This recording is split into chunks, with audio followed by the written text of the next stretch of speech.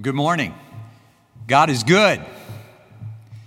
And all the time, God is good. It's good to be with you this morning. Thank you for joining us for our final Bible study in this subject of this magnificent salvation. We've had 4 previous ones. I think they're posted on the website, so if you want to go back and pick those up, you are welcome to do that. I wasn't sure we'd be able to do this today, so again, I'm indebted to our folks who minister to us through media and communication, and I'm in the room with 3 of my favorite people. So shout out to Gary and Miguel and Alan who are helping us today. Couldn't do this without these guys.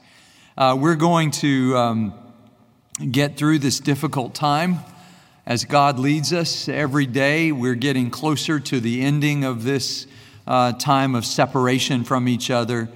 But we're doing the right thing by separating for this season out of an abundance of compassion for others. We want to save as many lives as we can. So I often begin this study. If you're new with us today, I often begin with a quote from Ralph West's grandmother. She used to say, "I'd rather be in the Word of God than in heaven and earth, because heaven and earth will pass away, but the word of our God will endure forever." We're going to come today to the passage of Scripture which actually teaches about that. Just to sort of review and recap, we've thought about salvation and the various images that Scripture uses for salvation. We know the one about justification very well, but we've thought about redemption and adoption and reconciliation. We thought last time, or time before last, about sanctification, how God is making us holy. And then the last time we met about the assurance of our salvation. And now we come to what we call the consummation of salvation. If you think about the little rubric of justification, sanctification, glorification, we've been justified by grace through faith. We are being sanctified. We're being saved right now as God continues to conform us to the image of His Son. But our ultimate hope, what Titus calls our glorious hope, is that we will one day be glorified, that we will be made like Christ in all His fullness. I think this must be what the Apostle Paul had in mind when in Colossians chapter 3 at the beginning, when he says, "Since then you have been raised with Christ. Set your hearts on things above, where Christ is, seated at the right hand of God. Set your minds on things above and not on earthly things. For you died, and your life is now hidden with Christ in God." I remember as a young pastor a little poem that said, "Every morning, lean your elbows for a little while on the windowsill of heaven. Take a long look at heaven, and then with the vision strong in your heart, turn strong to meet your day." I'm grateful for a book, and I commend it to you. Some of you have many questions about heaven, and Randy Alcorn has written a book called Heaven. I think it's a helpful book. He tries from the Scripture to answer many of our questions about what heaven will be like, and I find it to be a helpful book. In the opening chapters, he says that every culture, think about every culture, has some conception of heaven. So if you could imagine the Polynesian peoples envisioned an island to their west, which was a perfect island and a perfect place. And our Native Americans had this vision that their spirits would hunt the spirits of the buffaloes. Almost every culture in history has had some vision of a better place. Solomon said, "God has placed eternity in our hearts." God has put eternity in the hearts of humankind. So we're fascinated with heaven. Just a few years ago, there were some popular stories about people who believed that they had gone to heaven and come back. Don Piper had a picture of being in heaven for 90 minutes, and he saw all these unspeakable things. Remember, he had a car accident over in East Texas, and there he had a vision, and he came back and talked about what kinds of songs we will sing in heaven. And it made quite a stir when he said that we would be singing the old hymns in heaven. Well, that's a picture of heaven. And then more recently, the story of Colton Burpo and his little story about when he went to heaven and his family. When he was little, he had a tragic medical event in which he was lost for a season, and then they revived him, and he tells about that, and that book has become a movie. And many of you have shared those stories with me, and they're fascinating stories, no doubt. They're interesting stories. But remember, too, that they are not Scripture. But in the Scriptures, we have stories of people who got a glimpse of God. Remember in Exodus 33, Moses he asked God, I want to see your face. And God said, you can't see my face and live. But God passes by him in all of his glory. And then also the Apostle Paul, in that second letter to the Corinthians, he talks about being taken up to the highest heaven. And there he gets a picture of God. And we wonder, what did Paul see? And he said, these things are almost unspeakable. I can't communicate them in human terms. The most obvious of these pictures of heaven comes from the book of Revelation. Remember when John is on the island of Patmos, he's been exiled there, and it's on the Lord's Day, so on a Sunday, on a day that all Christians in those early centuries devoted themselves to worship. He has a vision there on that island, and he sees heaven opened up, and he sees Jesus walking among the lampstands, among the churches. And Jesus is so vivid and so brilliant as the Pantocrator, as the ruler of all, that John just falls on his face, and Jesus puts his hand on his shoulder and delivers the messages to the churches in chapters 2 and chapter 3.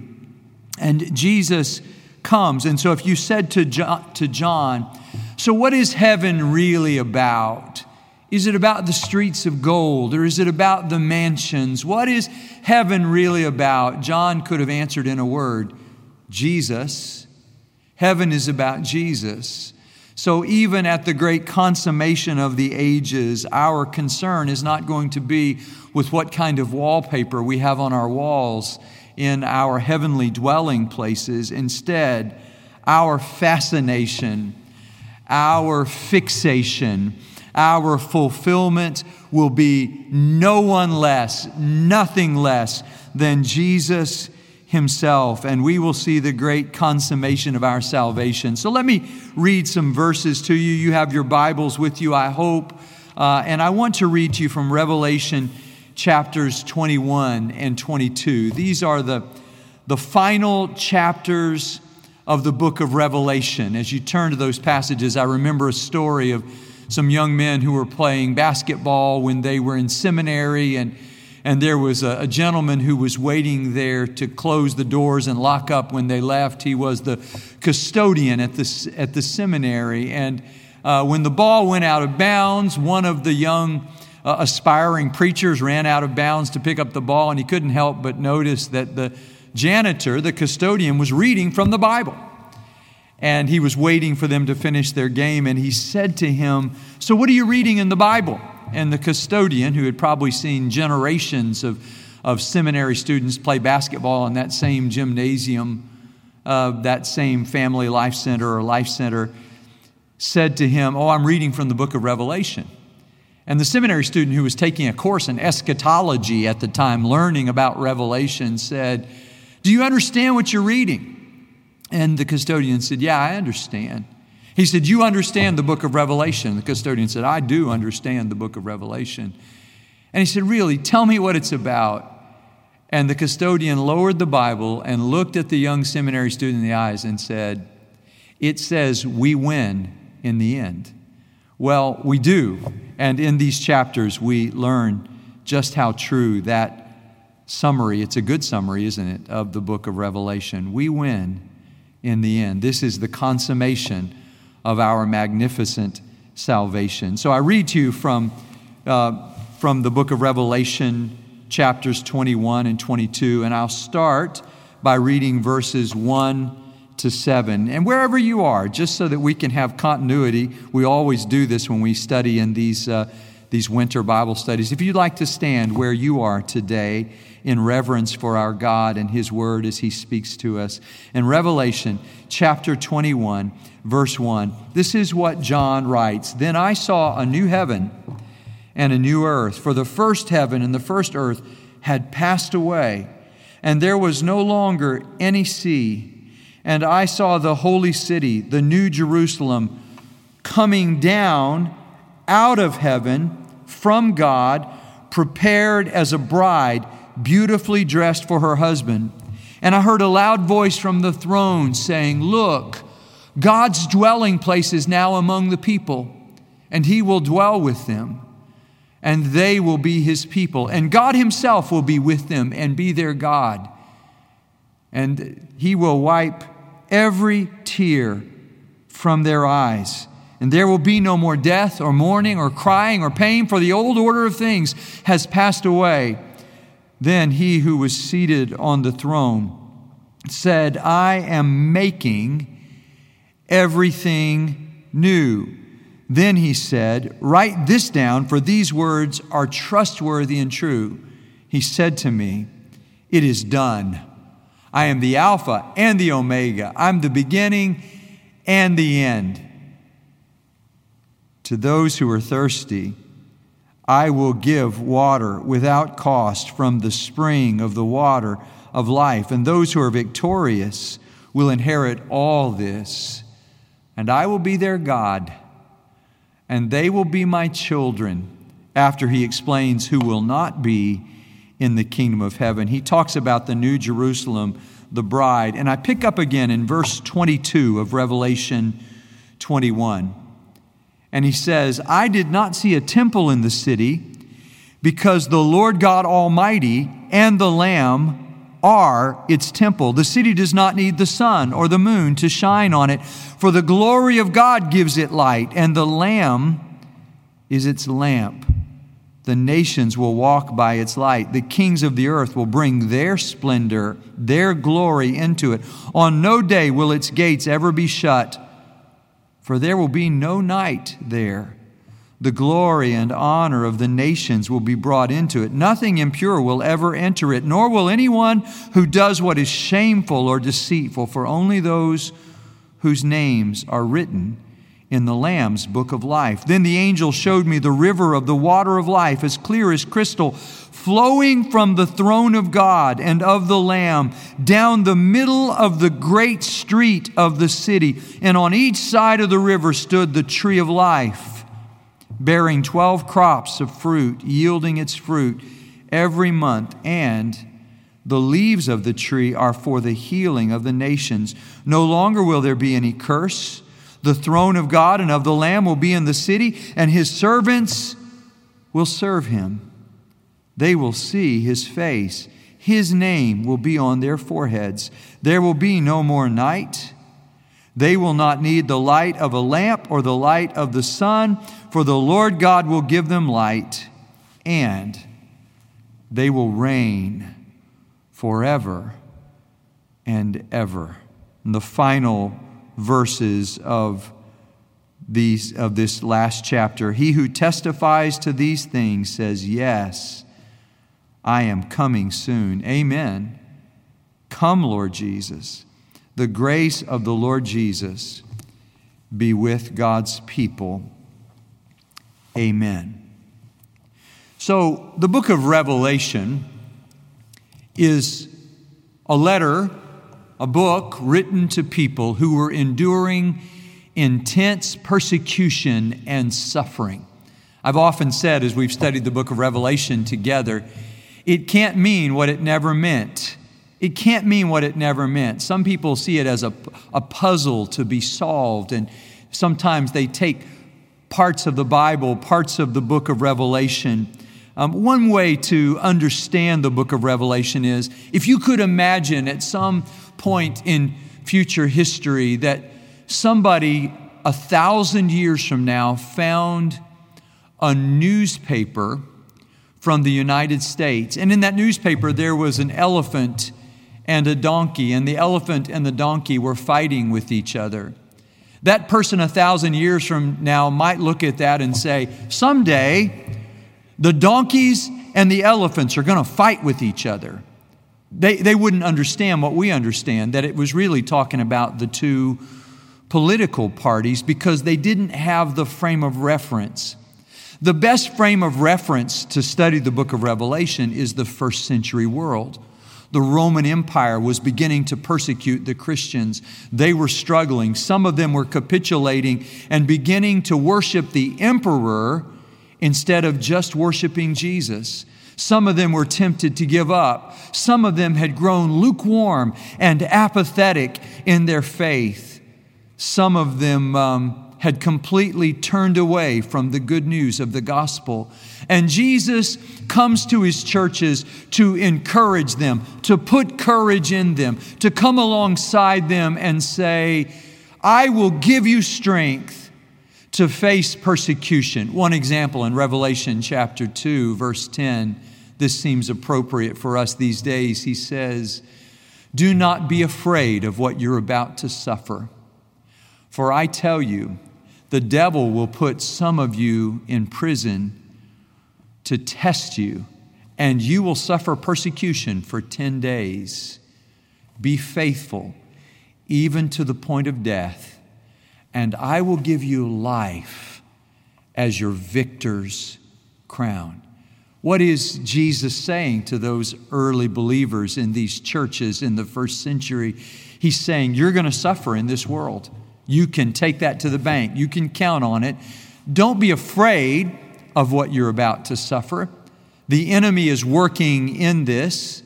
He's going to imprison you. Some of you may feel imprisoned as you're experiencing social distancing and not able to see everybody. I can't see my granddaughter Josie right now. I can't just go over to their house. We all have these distancings that are taking place right now. We may feel like, boy, I feel like I'm in jail right now. Well, just know this, the early believers actually were in jail. And in fact, many believers today around the world are experiencing intense persecution because of their faith, and they're being thrown in jail. And listen to what he says. He says, so don't be afraid of what you're about to suffer. It's true you're going to suffer.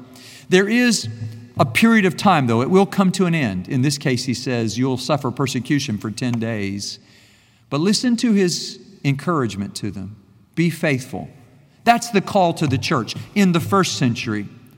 In the 21st century, as we face this unknown virus, something we've never really encountered before. We thought we had seen it all. Turns out we hadn't seen it all, had we?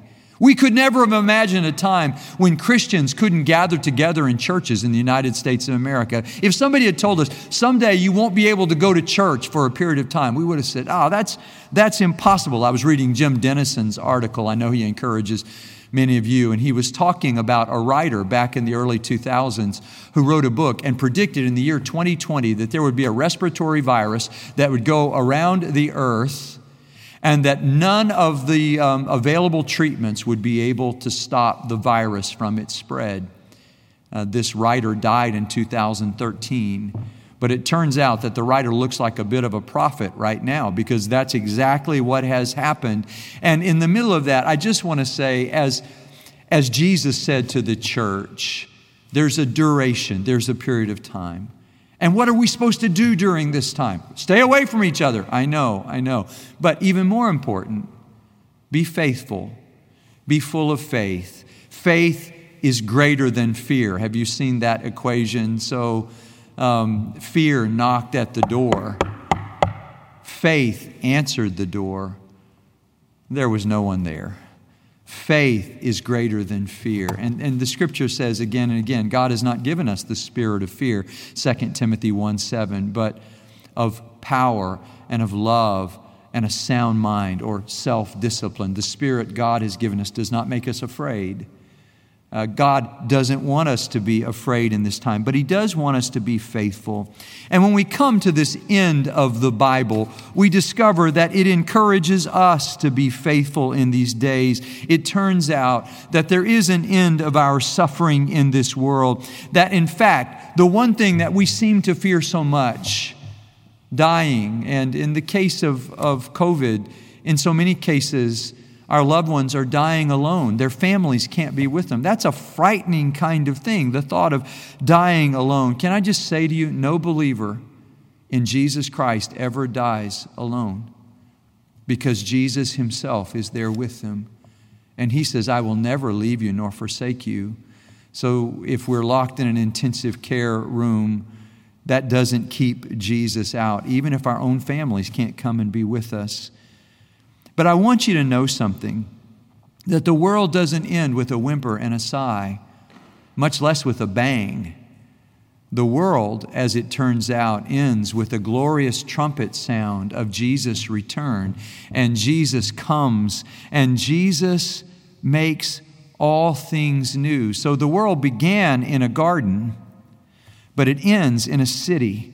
John saw heaven, and he shares that vision with us. And what a glorious vision it is. So our magnificent salvation, by the way, some of you have that book. We have more copies of it. I'm glad to make a copy available to anybody who wants a copy of that book. It's not a great book, but it is my heart and my teaching. It's a doctrinal study of salvation, and I'm not preaching the book itself, but we would love to make it available to you, and you don't have to donate anything. That's a change for TV preachers who say, for a donation, we'll give you the book. We don't need you to give us a donation, but I'd be glad to give you this book. We've got lots of copies of them, as Cindy can attest. And here's what I know for sure. Our magnificent salvation, which began with conviction of sin and the confession of Jesus Christ as Lord, takes us through the process of sanctification, where every day we are no longer conforming to the image of this world, but rather we're being transformed into the image of Christ. And when will it be complete? When will you and I finally be like Jesus? When will we be glorified like Jesus? When we see Him face to face. John says in 1 John 3, we will be like Him. Isn't that a hopeful word? We will be like Him. Paul says the same thing in 1 Corinthians 15, 51 and 52. Listen, I tell you a mystery. We will not all sleep, but we will all be changed in a flash, in the twinkling of an eye, at the last trumpet. For the trumpet will sound. The dead will be raised imperishable, and we will be changed. Doesn't that give you hope?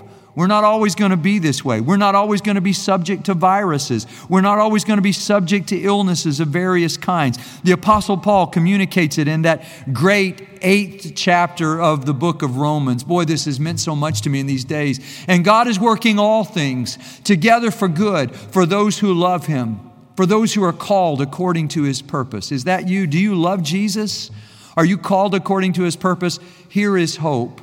God's working all things together for good for those who love Him and are called according to His purpose. For those whom God foreknew, He predestined to be conformed to the image of His Son, that He might be the firstborn among many brothers and sisters. We're going to be made like Jesus. And then He says, and those He predestined, He also called. He called us to salvation. And those He called, He also justified.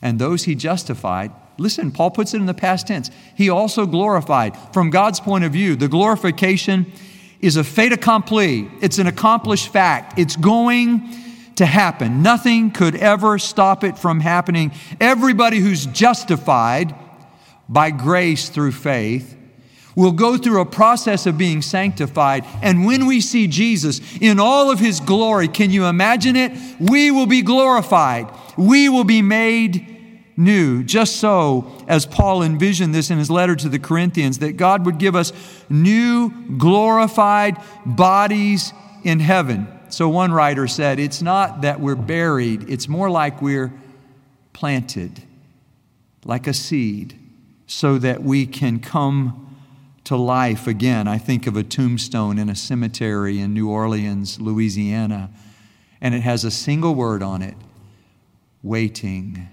the body that was buried there is waiting for the redemption of all of creation. Absent from the body, that believer is already with the Lord.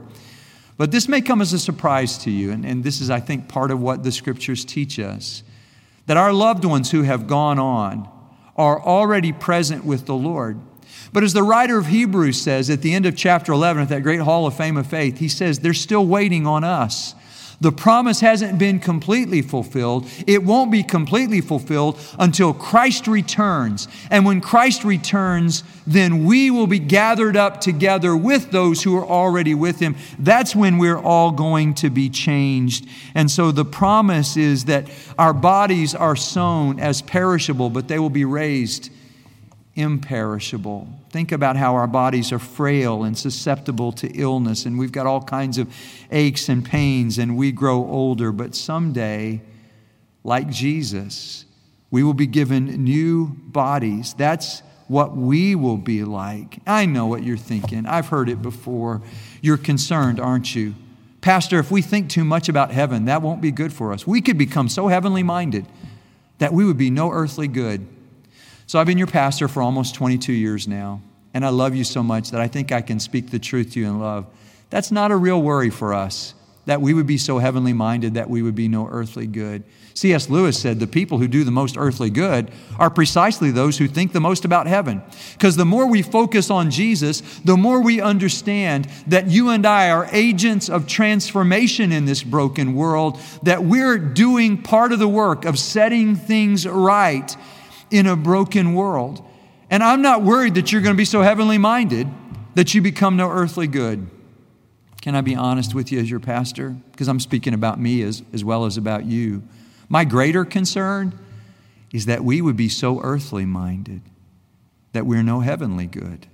So we want to fix our eyes on Jesus, as the writer of Hebrews says. We want to set our hearts and our minds on things above, as Paul says to the church in Colossae. We want to focus on Jesus. So 3 points in this outline. At the consummation, this answers the question. Here are the 3 questions. Where will we be in the end? Where will we be? You ever wonder that? Where will we be in the end? Second question, who will be there? Third question, what will we do when we get there? What will we be doing in heaven for all of eternity?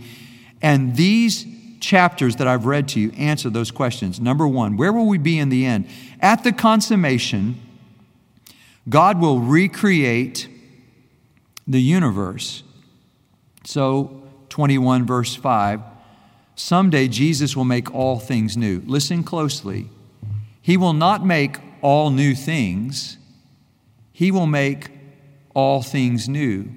So the prior heaven and earth pass away, but God makes a new heaven and a new earth. And I don't understand it completely, but I believe the things we do while we are here are contributing to that making of all things new. That what we do after we become believers really makes a difference. In fact, I believe Jesus is already making all things new. That's why Paul would say to the church in Corinth, if anyone is in Christ, the new creation has come. Old things have passed away. All things are becoming new. So that begins at the moment when we choose to become followers of Jesus Christ. So what does he mean a new heaven and a new earth will be created? Look, I love the beautiful world we live in. I'm an outdoors person. I love to be outside. I love to walk in Hershey Park. I walk and run in it for many miles every week. I take my dogs out there. I try to get my wife and daughter to walk with me out there. It's kind of like a highway right now. There's a lot of people out there, more people than normal. But I'm grateful people are enjoying the beauty of our city. When I'm out there, I don't feel like I live in a city because there's a river that runs through it. It's a bayou, I know, but I walk along that bayou and I feel like Psalm 23 is fulfilled when it says, he leads me beside quiet waters. I know back in Harvey, it was a raging torrent and there were speedboats running up and down behind my backyard. But right now, it's a gentle flowing of water down to the bay and to the Gulf. And I love the beautiful world. I posted a picture last week of Glacier Park and mountains there in Montana. I was reminded when we went there last summer on my sabbatical how beautiful the mountains are. No wonder the psalmist said, I lift my eyes to the mountains. Where does my help come from? We lift our eyes. You can't help but notice them. There are beautiful sunsets these days, and the trees are all blossoming. True, they're releasing pollen that is making me a little bit allergic, but still, I love the beauty of these green trees. This is our Father's world. His hand, the wonders wrought. One little girl was walking with her dad at night looking up at all the stars. By the way, my friend Benton Reed has posted some beautiful pictures of Orion and the Cigar Nebula and different constellations that God has made. They're on my Facebook page as he has commented on them. He's taken these pictures from Earth of the heavens. And this little girl is walking with her dad one night, and she looks up at the stars and she says, Dad, if this side of heaven is so beautiful, what must the other side be? Imagine, I mean, our world has beauty in it. It's also, I understand, a broken world, but it's beautiful. So why make a new heaven and a new earth? Why not just do a big renovation project and just sort of clean it up and dust it off? Well, Jesus envisioned heaven and earth disappearing. We also hear this, by the way, in Matthew chapter 5 when he's talking about how the Word of God will stand. Remember, I quoted from Isaiah, heaven and earth will pass away, but the Word of God will endure. Well, you hear it in Matthew chapter 5 where Jesus says, until heaven and earth disappear, not the smallest letter, not the least stroke of the pen will disappear from the law until everything is accomplished. So we need a new heaven and earth because the old heaven and earth will pass away. Along with the beauty, there is this dark side which we are seeing now. God flooded the world once. We've been through floods here in Houston. We actually know what to do when it floods.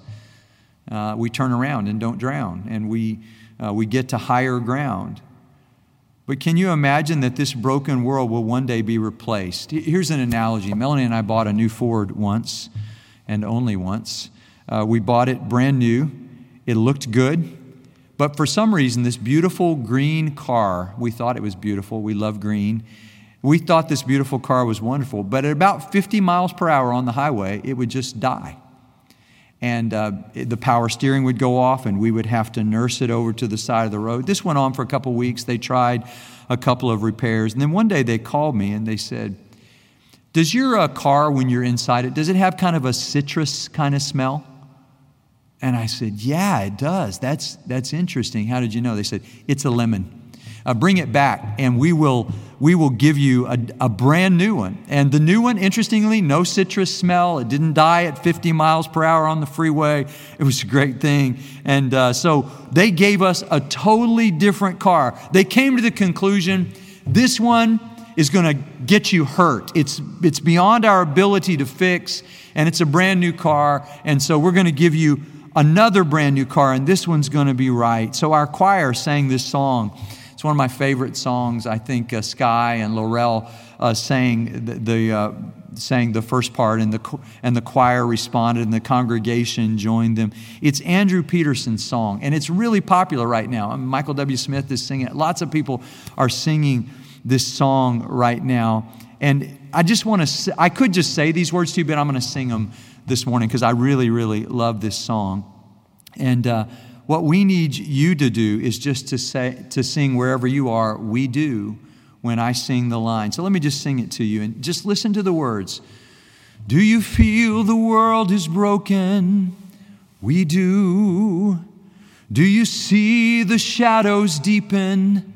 We do. Do you know that all the dark can't keep the light from shining through? We do. Do you wish that we could see it all made new? We do. This is the message of Revelation chapter 21. We feel the world is broken. We see the shadows deepen, but we know that all the dark can't keep the light from shining through. And honestly, are you with me? We wish that we could see it all made new. What will it be like? Well, the holy city will come down from heaven to earth. N.T. Wright has been helpful, I think, to the church in the last 10 years in pointing this out. He's got a book called Surprised by Hope, where he talks about heaven and about the future. And he does it, I think, in a different way than some of the writers of my childhood did. He doesn't speak so much about us escaping the world as he does about God creating a new world, and how, as Christians, we are a part in continuity with that in trying to set things right in the world. Jerome Smith would say, every time you pick up a piece of garbage, a piece of litter, you're helping God's world to be more beautiful. And N.T. Wright says it's interesting that the point of most of the preaching of my early years, as I remember it, was we got to get out of this bad world and get to heaven. But it's interesting, and it's a subtle shift, but I want you to see this. The point of Revelation 21 is not that you and I go up to heaven. The point of Revelation 21 is that heaven comes down to the new earth. The holy city comes down from the sky, the heaven, down to the new earth that God has created. In a way, think about Genesis chapter 11. This is the reverse of the Tower of Babel. So remember in those chapters there in 9, 10, and 11, as the world's going from bad to worse, and the fall and all that happened with Adam and Eve. And at Babel, humans pulled themselves up by their own bootstraps, because we still think we can do that. We can fix it until we can't. We're self-made until our self-madeness fails us, like it is right now. We're independent. We don't even need God, the world says, until we run into a virus that we have no answer for. And at Babel, they pulled themselves up by their bootstraps and they tried to reach God. But in heaven, at the consummation, we don't work our way up to heaven, but heaven, the new Jerusalem, comes down to us. Won't that be something to see that? You can read the John Jasper story at the end of my book. It's a little different in there. I've told this story, but I want to read it to you. And I recognize that it was told by a friend of his in the dialect in which John Jasper preached back in the day. And it was at a funeral service. And he says about a sister named Mary Barnes who has died. He says, she was different. She was washed in the blood of the Lamb. Our sister Mary, goodbye. Your race is run, but your crown is sure. And then with his exceptional powers of description and drama, this pastor, who was the pastor of Atlanta, Georgia, this preacher then picturesquely and eloquently proclaimed in his dialect these beautiful words. I often ask myself how I'd behave myself if I was to get to heaven. I tell you, I believe I'll just do the town. Walking and running all around to see the home which Jesus done built for His people. First of all, I'd go down and I'd see the river of life. And after that, I'd turn out and view the beauties of the city, the home of my Father. I'd stroll up them avenues where the children of God dwell and view their mansions. Father Abraham, I'm sure he's got a great palace. And Moses that escorted the children of Israel out of bondage, he must be powerfully set up, being a man such as he is. And David, I'd like to see his home. And Paul, I want to see his mansion. And then I would cut round to the back streets and look for the little home where my Savior set my mother up. Look there. Mighty sweet house. Ain't it lovely? Look there. See that on the door. Hallelujah. It says John Jasper. Too good for a poor sinner like me, but he built it for me. A turnkey job, and mine forever. Oh, what it must be to be there. And now, friends, if you'll excuse me, I'll take a trip to the throne and see the King in His royal garments and just look at Him for the first 10,000 years. Oh, what it must be to be there. Remember, this is not the present Jerusalem. This is the new Jerusalem. The present Jerusalem, as we know it, goes away with the old heavens and earth. But in continuity with that, God makes a new holy city, and it comes down the spiral staircase of heaven all the way to earth You know, my Melanie plays the piano. I went to Baylor thinking I needed to marry a girl who could play the piano because pastors needed wives who could play the piano. And I don't know how to say this, but I dated a lot of piano players, and none of them was a love connection for me. And then I fell in love with Melanie over in the business school. She was an accountant in the making, and I never asked her if she could play the piano. But I remember when I first went to her house to visit her mom and dad and meet them officially, and her mom fed us supper, and I was so nervous I couldn't eat. I just sat there and talked to them that night. I took a bite or two of my hamburger, but I didn't eat. Her mom thought I was going to be skinny forever because I just didn't eat much. And then she led me into their formal living room in their little house in Temple, Texas. And she said, "Has she played the piano for you yet?" And Melanie sat down at the keyboard. There was an organ. She played the piano and the organ. She'd been playing for her whole life. She had never mentioned this to me as we were falling in love together. And then her mom looked at her and said, "Play the Holy City." And Melanie took out a well-worn piece of music and she began to play the Holy City. And I suspect every time Melanie's mom came and we knew she was coming to worship with us at our little churches where I pastored for so many years, she would call and say, "I want Melanie to play the Holy City today for the offertory." And Melanie would play that. And I just thought about our Jewish friends who expressed their messianic hope. At the end of the Seder meal, they always say, "We have a home. We just don't have a house to put it in yet." Maybe in the New Jerusalem next year, maybe next year in the New Jerusalem, Andrew Peterson again has written a Christian song expressing our hope. When will we be in the New Jerusalem? Maybe next year. It's when our world is as broken as it is right now that we realize how desperately we need for the world to be made brand new. And we recognize that we need to be made brand new because at the consummation, as he describes it in verses 3 and 4, God will reside with his people. Maybe the greatest loss in the fall of humankind, greater than anything else, the separation from God. True, we're subject to sickness now. True, we work by the sweat of our brow. There is pain in childbirth. True, there is conflict between men and women. All of that, a product of the fall. I believe at Pentecost, God began to change things. And at Pentecost, when he poured out his Spirit, he began to make all things new. But the worst part of being evicted from Eden was that we no longer get to walk with God in the garden. We no longer get to talk with him in the cool of the day. And if we're blaming something or someone for this illness, maybe we should go back to the beginning. Wouldn't you wish that we could all, right when Adam and Eve are about to take a bite of that apple, say to them, "Don't do it. It's not worth it." Because there was no coronavirus in the Garden of Eden. There was no COVID-19. Now we get viruses. So what is God's answer to this pervasive loneliness where we're separated from him? Listen to what he says there in verse 3. God's dwelling place will be with the people. The word is interesting. It's the Greek word for tent. And then he goes on to say, and he will pitch his tent among us. God will dwell with people again. So in the Garden of Eden, God lived with Adam and Eve. All these years we've been separated.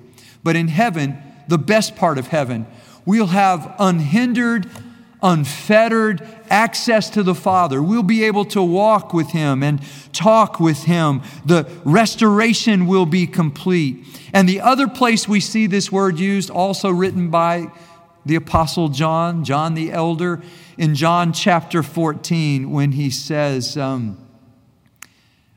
chapter 1, verse 14, where he says, in that passage of Scripture, as he talks about this, the Word became flesh and made his dwelling among us, pitched his tent among us. It's God's living place is going to be our living place, and we're all going to live together. And then in chapter 14, my Father's house has many rooms. Let not your hearts be troubled, he says. You believe in God, believe also in me. My Father's house has many rooms. If that were not so, would I have told you that I'm going to prepare a place for you? So Think of heaven as a prepared place for prepared people, as we said a couple of weeks ago in worship.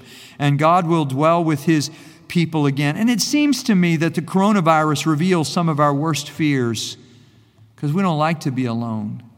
And it's forcing us to socially distance. And those who contracted this virus now are separated from their own families. This is so painful. It reminds us of God looking at Adam when Adam was the only human and saying, not good.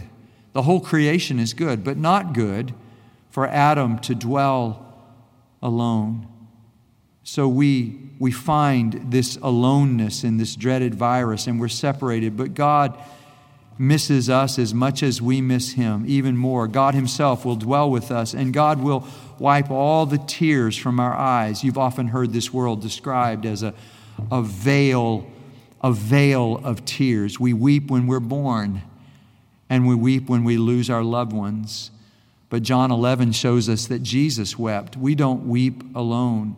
Recently, our sister Kay Medlin went home to be with the Lord. She has 2 sons, Scott and Steve. And oh, how they love their mom. And as Larry Bertrand and I listened to them tell the story of their mom, both of them have been in ministry, one a chaplain, the other a worship leader. And I used to run into Kay Medlin there in Hershey Park behind my house. She would be walking and I would be out there running or walking.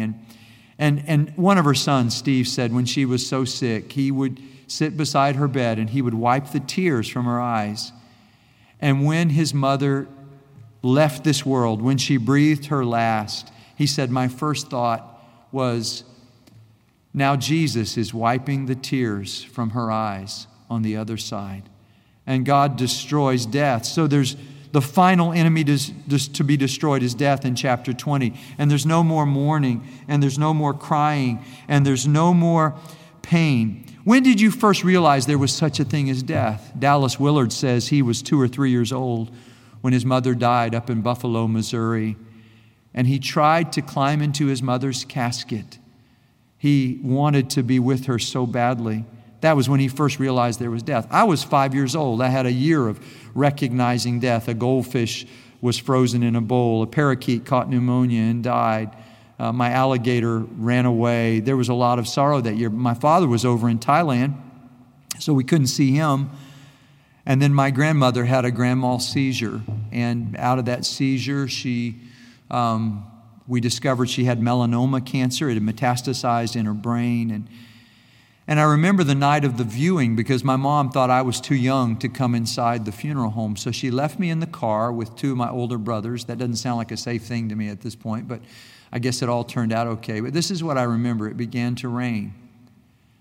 And here I was sitting in the car with my brothers, our Ford. Anybody ever have a Ford Fairlane?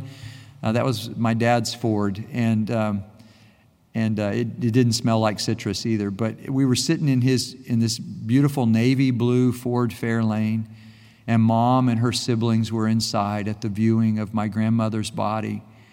And I remember it started to rain, and I watched the little streams of water. I still remember this, running down the front of the car there, and just looking out the windows and seeing out that front window of the car, these little rivulets, these little rivers of water, and the rain outside mirrored the sadness in my soul. And just understand that in heaven the curse is reversed. There's no more mourning. There's no more crying.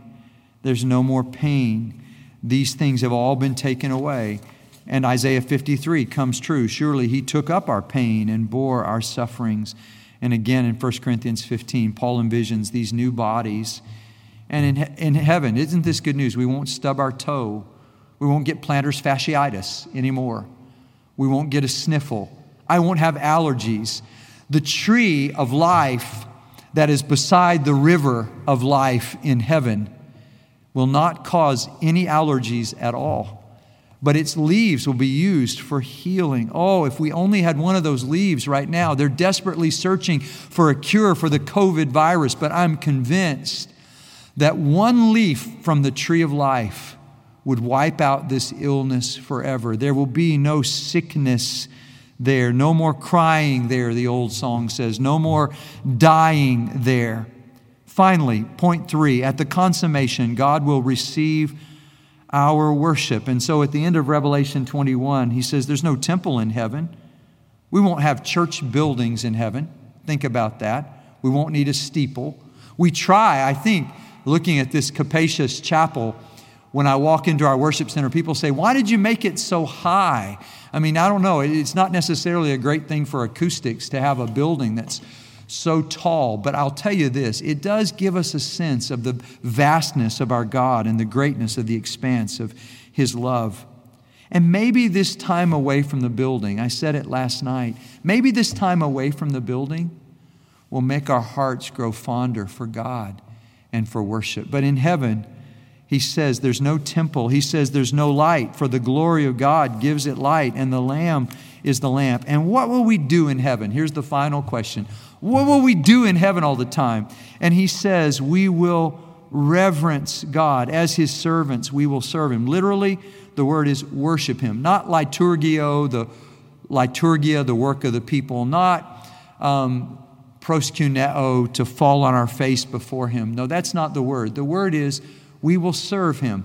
I remember a song we sang when I was a kid in worship, serve the Lord with gladness. And it's just joyfully serving God. And that too is worship. We will worship and we will work. And I know when I was a kid, preachers used to scare me. They'd say, you're going to love heaven. It's going to be one endless worship service. And I thought that they may have kept some people out of heaven by preaching that way. Because to me, as a little boy fidgeting and waiting for the service to be over, I'm sure this happens at Tallowood every week, I would think, I don't want to be in one long worship service forever. But don't think of it that way. Think of it this way. Everything we do in heaven will be worship. We will walk and we'll be worshiping. We will talk and we will be worshiping. We will go. We will be worshiping. And we, God's servants, will recognize Him. And what does God look like? Someday we'll know. So we're going to see Him face to face. And the beauty of this picture of heaven is how relational it is. We'll know God. We'll know each other. Number one question people ask me about heaven, will we know each other? Here's your answer. Yes.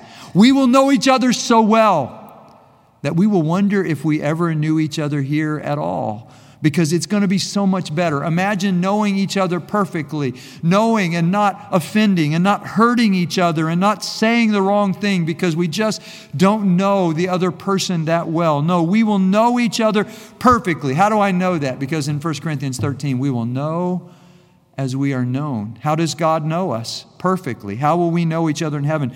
Perfectly. We will reverence Him in worship. We will recognize Him. We will see God's face. Remember Moses saying, I just want to see your face. Paul gets that beatific vision. John sees Jesus walking among the lampstand with his hair like white as snow and his eyes like fire. He sees Jesus. He sees Jesus in all of His glory, but we too will be glorified. And finally, our eyes will be able. Remember when there was an eclipse a few years ago and they said, don't look straight at it. It'll hurt your eyes. And I suppose if you and I, with our human eyes as they are now, could look at God, it might be so bright that it would burn our retina, the retinas in our eyes. But imagine this, in glorified bodies, we'll be able to see Him as He is, as He sees us. And we, God's servants, will reign with Him. Not only will we serve Him, but we will reign with Him. The word is basilein. Basiluo is it? Basiluo is a king. Basileia is a kingdom.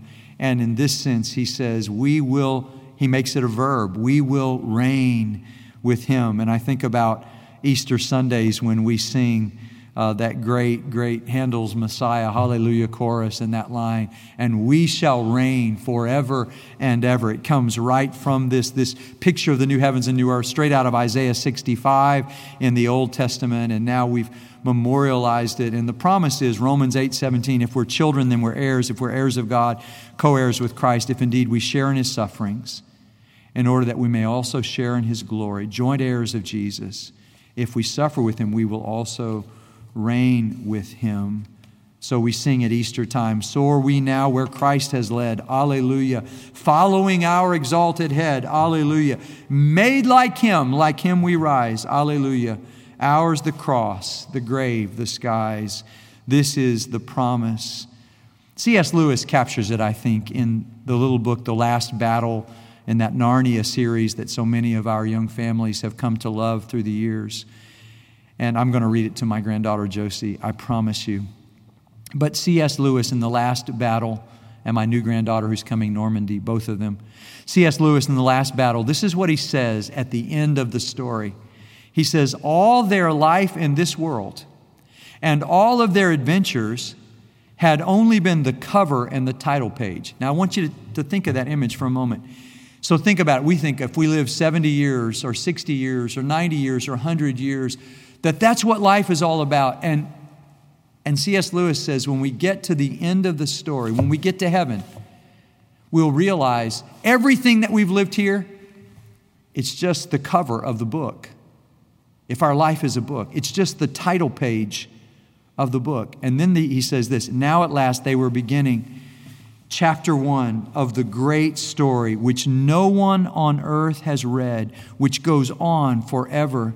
And listen to this, in which every chapter is better than the one before. Brothers and sisters, this is our hope. And in that year when I first discovered death, when my grandmother died and my father was in Thailand, and I've told you this story, there came a moment when my mom told me one night, she said, your dad's coming home from Thailand. And I said, when? I can't wait to see him. And she said, no, you'll see him in the morning. And I said, but I want to see him now. And she said, no, you go lie down. And she had these little pallets because all our family was in town for the funeral and all of that. And she said, you go lie down on your pallet. In the morning when you wake up, your dad's going to be here. But I couldn't sleep. And during the night, I remember rolling and tossing and turning. It was like Christmas. I just couldn't go to sleep because I couldn't wait for morning to come. And then during the middle of the night, my mom and my uncle had gone to pick my dad up in that Ford Fairlane. And they had gone to pick him up at the airport, and they had driven him back to Rolla, Missouri. And during the night, I remember hearing the car pull up in the driveway. I remember the sound of the doors closing. I can remember the click of my dad's Air Force dress shoes walking up the sidewalk. It's crazy, but I can remember the crunch of the key going in the door. And I looked across the room wide-eyed in wonder as the doorknob turned and the door swung open, and silhouetted against the porch light there, my father's massive frame, broad at the shoulders, narrow at the hip. My father walked in that door with his size 14 ring that he wears on his finger, this massive, powerful man. And here I am, 5 years old, and I can't wait till morning to see my dad. So I run across the room, and he sweeps me up in his arms. I'm the first of the 3 sons at that time to get a big bear hug from our dad. And I remember for the first time in a year since he had gone away that I knew that things were going to be okay. Hey, this is a scary time. And we're facing death. Paul's words, we feel like sheep going to the slaughter all day long. We're facing death. But Paul ends that great Romans chapter 8 by saying, no, but in all these things, we are more than conquerors through him who loved us. For I am convinced that neither death nor life, neither angels nor demons, neither the present nor the future nor any powers, neither height nor depth nor anything else in all creation will ever be able to separate us from the love of God, which is in Christ Jesus our Lord. And in that moment, when my dad swept me up in his arms, it gave me a picture. I didn't go to Thailand to find him. He came to me. And in the same way, Jesus says, I will not leave you as orphans, but I will come to you. And here's the beauty. Someday, it's not just that we're going to go up to heaven, but someday heaven's going to come down to earth.